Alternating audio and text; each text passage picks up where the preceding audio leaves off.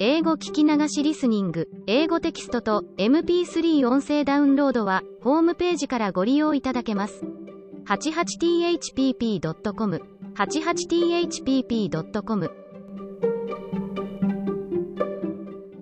9.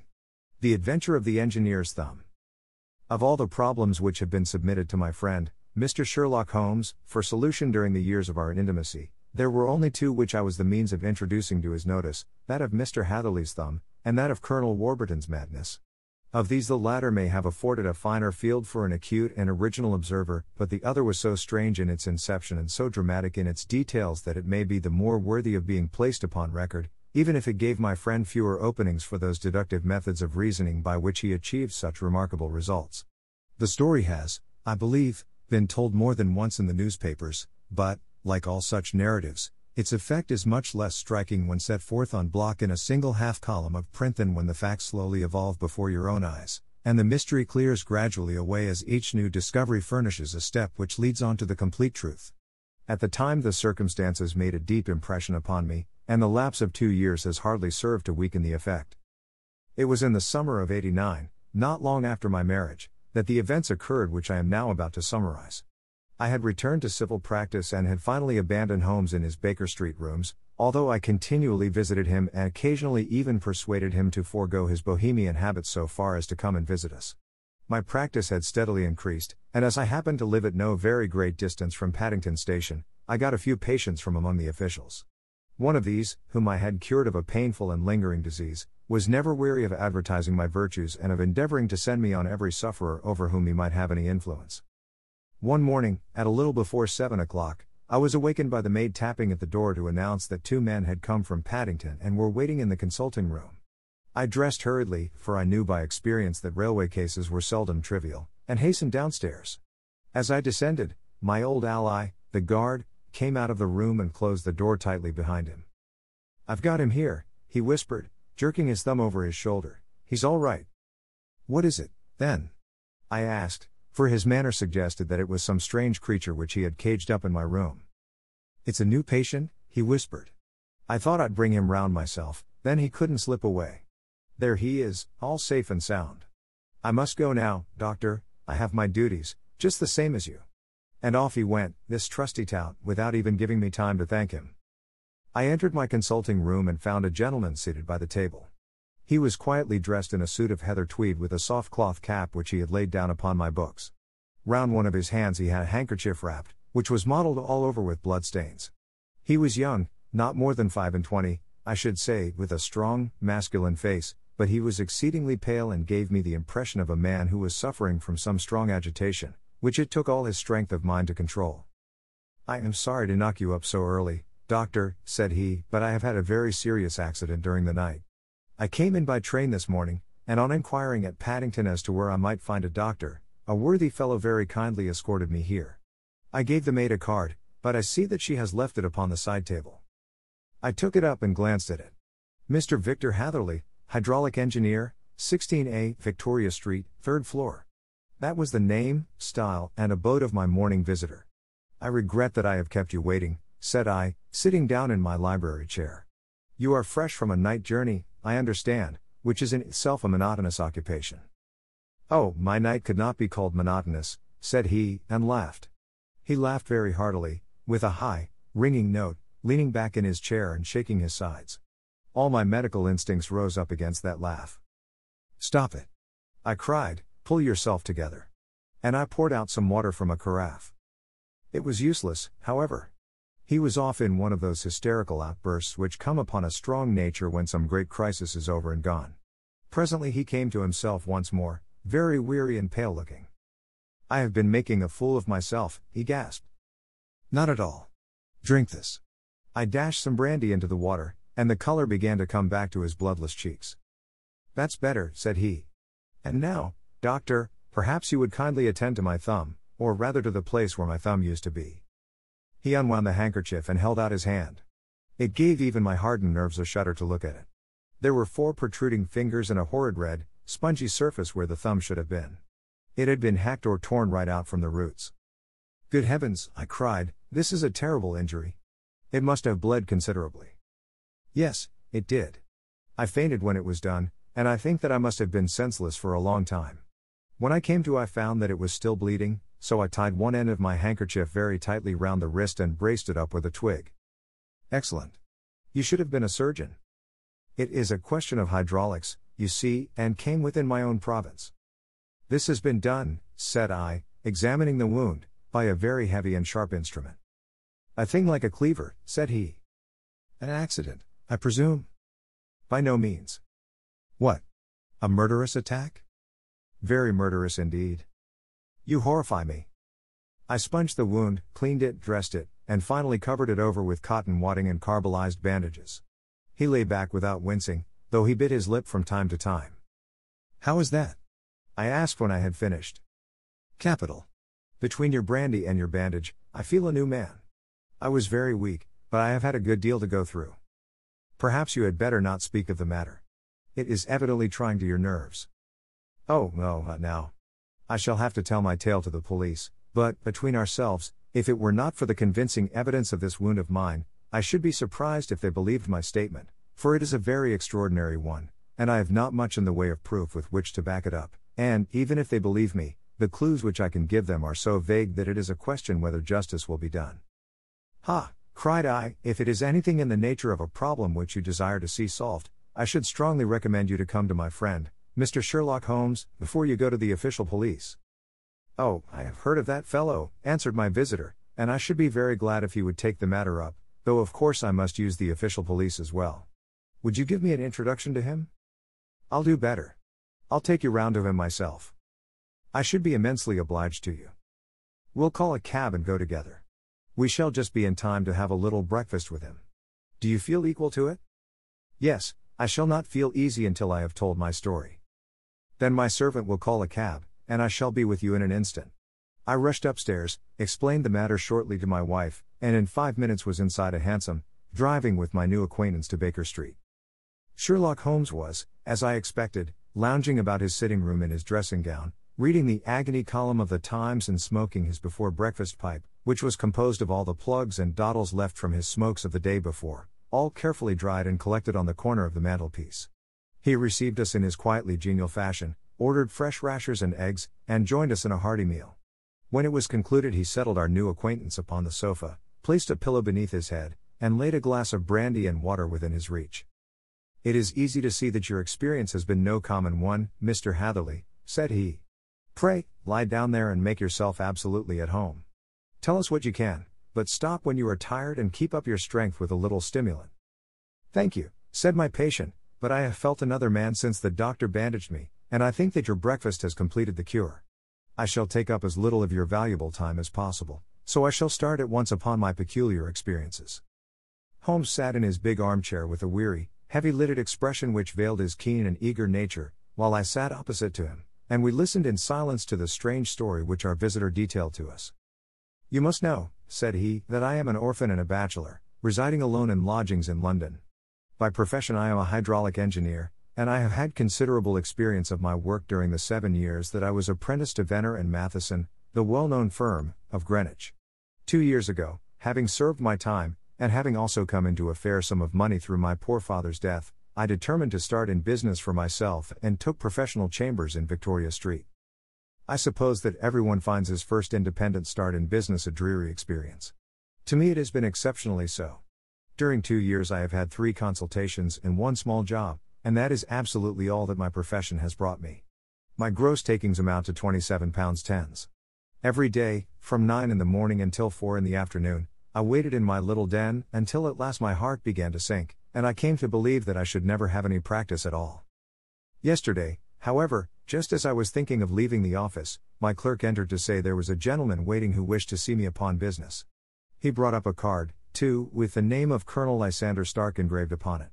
Close at his heels came the colonel himself, a man rather over the middle size, but of an exceeding thinness. I do not think that I have ever seen so thin a man. His whole face sharpened away into nose and chin, and the skin of his cheeks was drawn quite tense over his outstanding bones. Yet this emaciation seemed to be his natural habit, and due to no disease, for his eye was bright, his step brisk, and his bearing assured. He was plainly but neatly dressed, and his age, I should judge, would be nearer 40 than 30. Mr. Hatherley? said he, with something of a German accent. You have been recommended to me, Mr. Hatherley, as being a man who is not only proficient in his profession but is also discreet and capable of preserving a secret. I bowed, feeling as flattered as any young man would at such an address. May I ask who it was who gave me so good a character? Well, perhaps it is better that I should not tell you that just at this moment. I have it from the same source that you are both an orphan and a bachelor and are residing alone in London. That is quite correct, I answered, but you will excuse me if I say that I cannot see how all this bears upon my professional qualifications. I understand that it was on a professional matter that you wished to speak to me? Undoubtedly so. But you will find that all I say is really to the point. I have a professional commission for you, but absolute secrecy is quite essential. Absolute secrecy, you understand, and of course we may expect that more from a man who is alone than from one who lives in the bosom of his family. If I promise to keep a secret, said I, you may absolutely depend upon my doing so. He looked very hard at me as I spoke, and it seemed to me that I had never seen so suspicious and questioning an eye. Do you promise, then? Said he at last. Yes, I promise. Absolute and complete silence before, during, and after? No reference to the matter at all, either in word or writing? I have already given you my word. Very good. He suddenly sprang up, and darting like lightning across the room he flung open the door. The passage outside was empty. That's all right, said he, coming back. I know that clerks are sometimes curious as to their master's affairs. Now we can talk in safety. He drew up his chair very close to mine and began to stare at me again with the same questioning and thoughtful look. A feeling of repulsion, and of something akin to fear had begun to rise within me at the strange antics of this fleshless man. Even my dread of losing a client could not restrain me from showing my impatience. I beg that you will state your business, sir, said I, my time is of value. Heaven forgive me for that last sentence, but the words came to my lips. How would 50 guineas for a night's work suit you? He asked. Most admirably. I say a night's work, but an hour's would be nearer the mark. I simply want your opinion about a hydraulic stamping machine which has got out of gear. If you show us what is wrong we shall soon set it right ourselves. What do you think of such a commission as that? The work appears to be light and the pay munificent. Precisely so. We shall want you to come tonight by the last train. Where to? To Iford, in Berkshire. It is a little place near the borders of Oxfordshire, and within 7 miles of Reading. There is a train from Paddington which would bring you there at about 11:15. Very good. I shall come down in a carriage to meet you. There is a drive, then? Yes, our little place is quite out in the country. It is a good 7 miles from Iford station. Then we can hardly get there before midnight. I suppose there would be no chance of a train back. I should be compelled to stop the night. Yes, we could easily give you a shakedown. That is very awkward. Could I not come at some more convenient hour? We have judged it best that you should come late. It is to recompense you for any inconvenience that we are paying to you, a young and unknown man, a fee which would buy an opinion from the very heads of your profession. Still, of course, if you would like to draw out of the business, there is plenty of time to do so. I thought of the 50 guineas, and of how very useful they would be to me. Not at all, said I shall be very happy to accommodate myself to your wishes. I should like, however, to understand a little more clearly what it is that you wish me to do. Quite so. It is very natural that the pledge of secrecy which we have exacted from you should have aroused your curiosity. I have no wish to commit you to anything without your having it all laid before you. I suppose that we are absolutely safe from eavesdroppers? Entirely. Then the matter stands thus.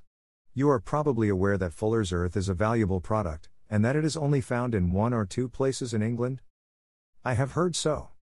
Some little time ago I bought a small place, a very small place, within 10 miles of Reading. I was fortunate enough to discover that there was a deposit of Fuller's earth in one of my fields. On examining it, however, I found that this deposit was a comparatively small one, and that it formed a link between 2 very much larger ones upon the right and left, both of them, however, in the grounds of my neighbors. These good people were absolutely ignorant that their land contained that which was quite as valuable as a gold mine. Naturally, it was to my interest to buy their land before they discovered its true value, but unfortunately I had no capital by which I could do this. I took a few of my friends into the secret, however, and they suggested that we should quietly and secretly work our own little deposit and that in this way we should earn the money which would enable us to buy the neighboring fields. This we have now been doing for some time, and in order to help us in our operations we erected a hydraulic press.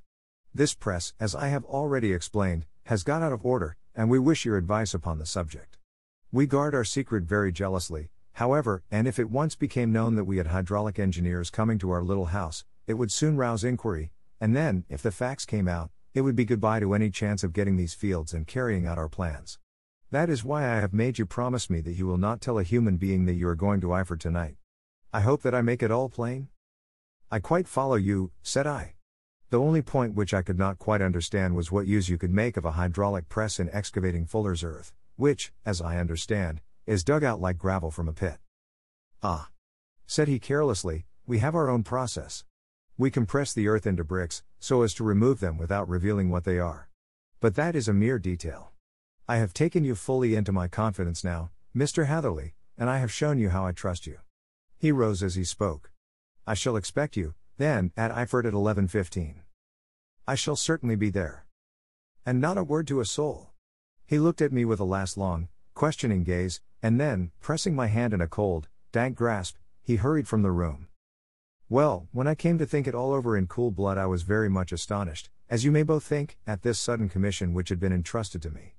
On the one hand, of course, I was glad, for the fee was at least tenfold what I should have asked had I set a price upon my own services, and it was possible that this order might lead to other ones.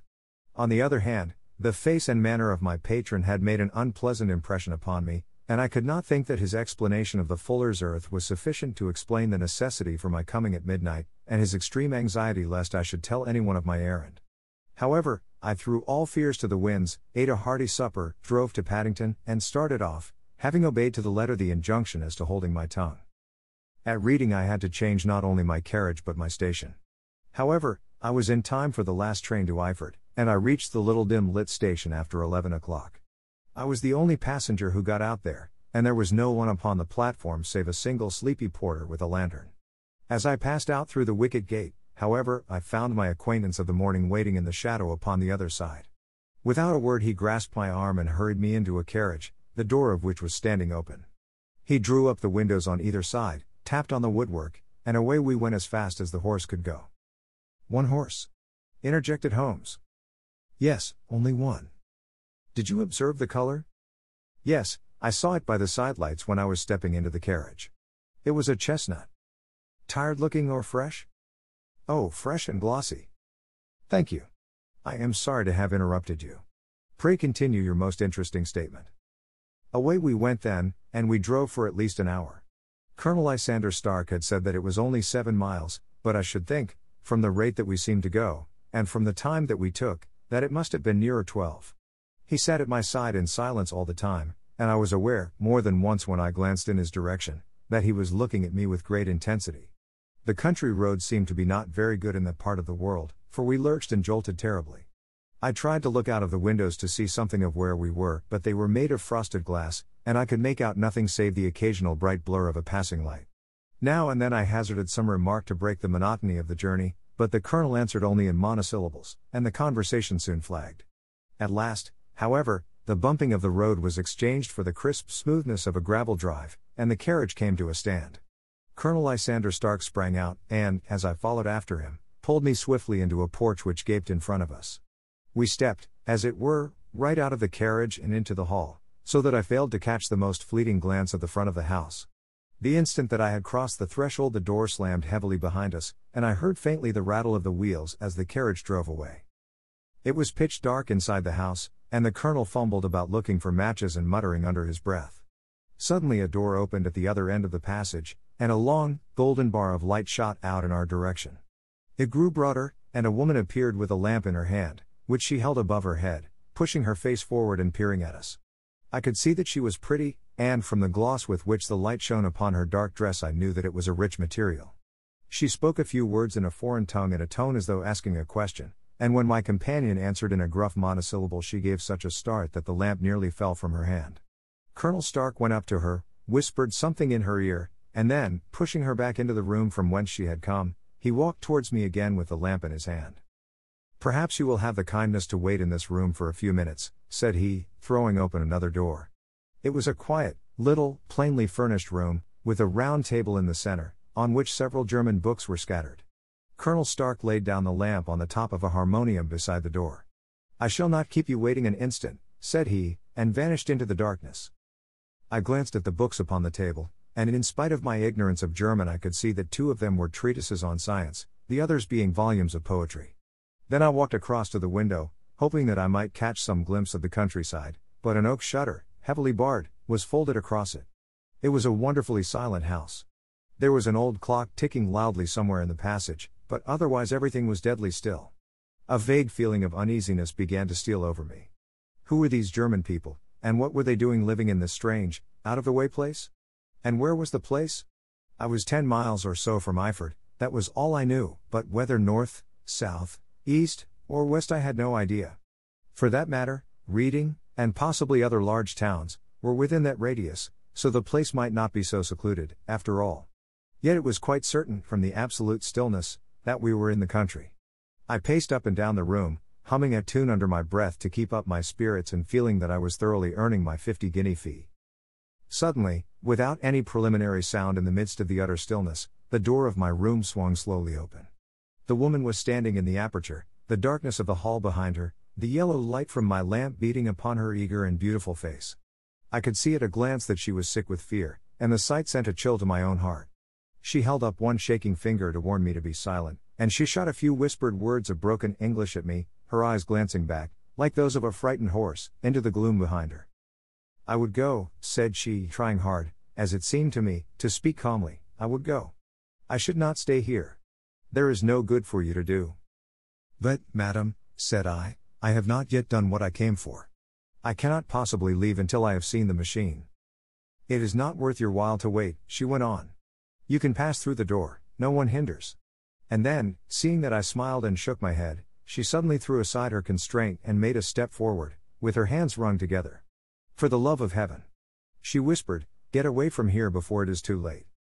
But I am somewhat headstrong by nature, and the more ready to engage in an affair when there is some obstacle in the way. I thought of my 50-guinea fee, of my wearisome journey, and of the unpleasant night which seemed to be before me. Was it all to go for nothing? Why should I slink away without having carried out my commission, and without the payment which was my due? This woman might, for all I knew, be a monomaniac. With a stout bearing, therefore, though her manner had shaken me more than I cared to confess, I still shook my head and declared my intention of remaining where I was. She was about to renew her entreaties when a door slammed overhead, and the sound of several footsteps was heard upon the stairs. She listened for an instant, threw up her hands with a despairing gesture, and vanished as suddenly and as noiselessly as she had come. The newcomers were Colonel Lysander Stark and a short thick man with a chinchilla beard growing out of the creases of his double chin, who was introduced to me as Mr. Ferguson. "This is my secretary and manager," said the colonel. "By the way, I was under the impression that I left this door shut just now. I fear that you have felt the draft." "On the contrary," said I opened the door myself because I felt the room to be a little close." He shot one of his suspicious looks at me. "Perhaps we had better proceed to business, then," said he. "Mr. Ferguson, and will take you up to see the machine. I had better put my hat on, I suppose." "Oh, no, it is in the house." "What, you dig fuller's earth in the house?" No. This is only where we compress it. But never mind that. All we wish you to do is to examine the machine and to let us know what is wrong with it." We went upstairs together, the colonel first with the lamp, the fat manager and I behind him. It was a labyrinth of an old house, with corridors, passages, narrow winding staircases, and little low doors, the thresholds of which were hollowed out by the generations who had crossed them. There were no carpets and no signs of any furniture above the ground floor, while the plaster was peeling off the walls, and the damp was breaking through in green, unhealthy blotches. I tried to put on as unconcerned an air as possible, but I had not forgotten the warnings of the lady, even though I disregarded them, and I kept a keen eye upon my 2 companions. Ferguson appeared to be a morose and silent man, but I could see from the little that he said that he was at least a fellow countryman. Colonel Lysander Stark stopped at last before a low door, which he unlocked.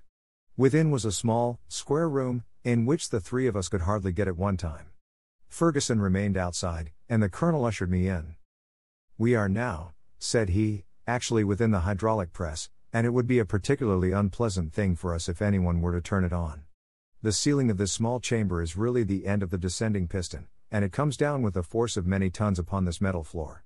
There are small lateral columns of water outside which receive the force, and which transmit and multiply it in the manner which is familiar to you. The machine goes readily enough, but there is some stiffness in the working of it, and it has lost a little of its force. Perhaps you will have the goodness to look it over and to show us how we can set it right." I took the lamp from him, and I examined the machine very thoroughly. It was indeed a gigantic one, and capable of exercising enormous pressure. When I passed outside, however, and pressed down the levers which controlled it, I knew at once by the whishing sound that there was a slight leakage, which allowed a regurgitation of water through one of the side cylinders. An examination showed that one of the India rubber bands which was round the head of a driving rod had shrunk so as not quite to fill the socket along which it worked.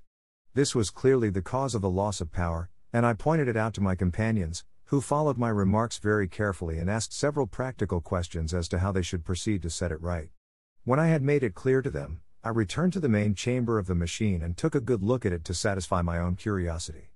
It was obvious at a glance that the story of the fuller's earth was the merest fabrication, for it would be absurd to suppose that so powerful an engine could be designed for so inadequate a purpose. The walls were of wood, but the floor consisted of a large iron trough, and when I came to examine it I could see a crust of metallic deposit all over it. I had stooped and was scraping at this to see exactly what it was when I heard a muttered exclamation in German and saw the cadaverous face of the colonel looking down at me. "What are you doing there?" he asked.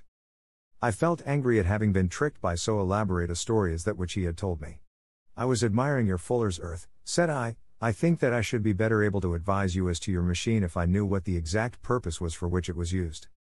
The instant that I uttered the words I regretted the rashness of my speech. His face set hard, and a baleful light sprang up in his grey eyes. "Very well," said he, "you shall know all about the machine."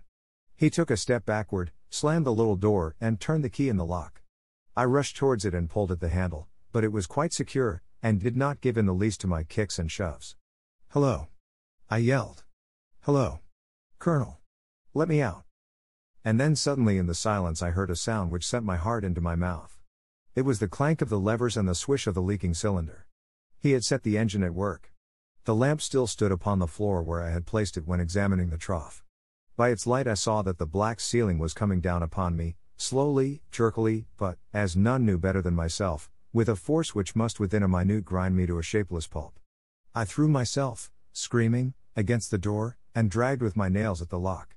I implored the colonel to let me out, but the remorseless clanking of the levers drowned my cries. The ceiling was only a foot or two above my head, and with my hand upraised I could feel its hard, rough surface. Then it flashed through my mind that the pain of my death would depend very much upon the position in which I met it. If I lay on my face the weight would come upon my spine, and I shuddered to think of that dreadful snap. Easier the other way, perhaps, and yet, had I the nerve to lie and look up at that deadly black shadow wavering down upon me? Already I was unable to stand erect, when my eye caught something which brought a gush of hope back to my heart. I have said that though the floor and ceiling were of iron, the walls were of wood. As I gave a last hurried glance around, I saw a thin line of yellow light between two of the boards, which broadened and broadened as a small panel was pushed backward. For an instant I could hardly believe that here was indeed a door which led away from death. The next instant I threw myself through, and lay half fainting upon the other side. The panel had closed again behind me, but the crash of the lamp, and a few moments afterwards the clang of the two slabs of metal, told me how narrow had been my escape. I was recalled to myself by a frantic plucking at my wrist, and I found myself lying upon the stone floor of a narrow corridor, while a woman bent over me and tugged at me with her left hand, while she held a candle in her right. It was the same good friend whose warning I had so foolishly rejected. "Come! Come!" she cried breathlessly. "They will be here in a moment.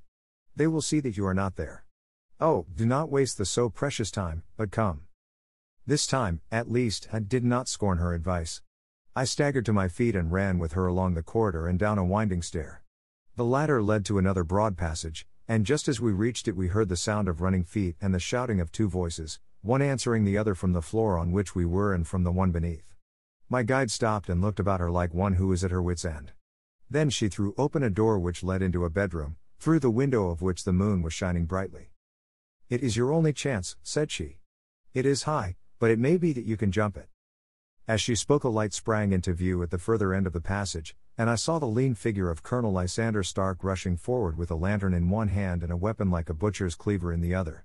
I rushed across the bedroom, flung open the window and looked out. How quiet and sweet and wholesome the garden looked in the moonlight, and it could not be more than 30 feet down.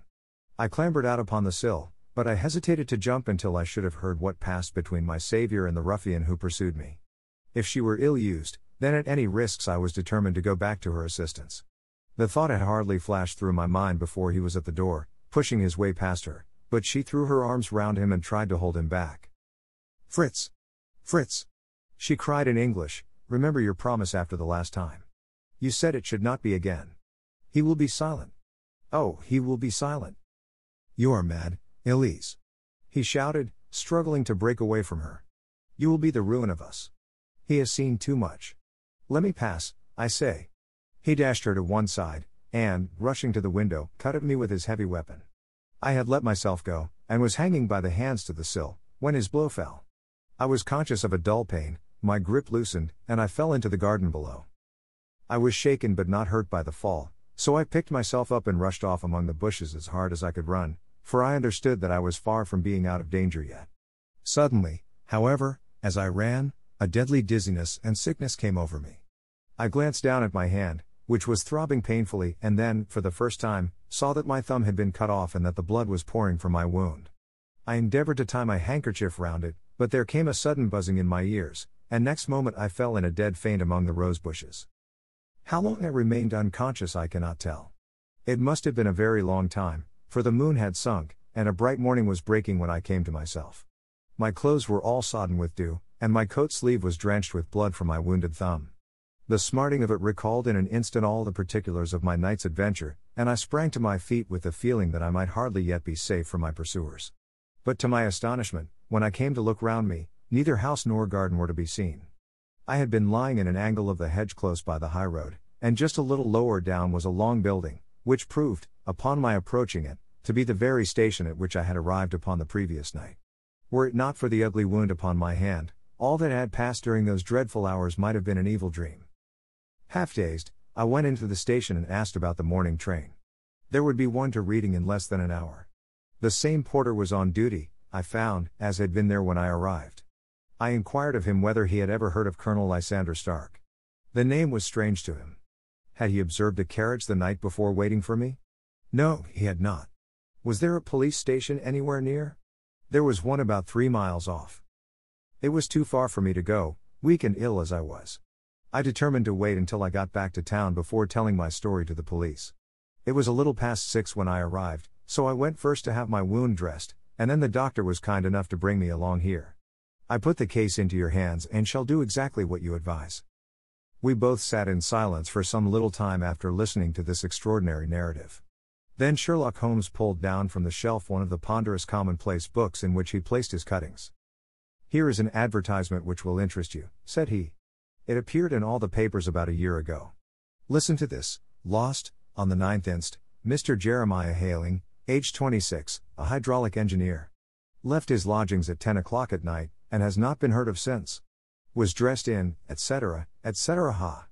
That represents the last time that the Colonel needed to have his machine overhauled, I fancy." "Good heavens," cried my patient. "Then that explains what the girl said." "Undoubtedly. It is quite clear that the Colonel was a cool and desperate man, who was absolutely determined that nothing should stand in the way of his little game, like those out-and-out pirates who will leave no survivor from a captured ship. Well, every moment now is precious, so if you feel equal to it we shall go down to Scotland Yard at once as a preliminary to starting for Eyford."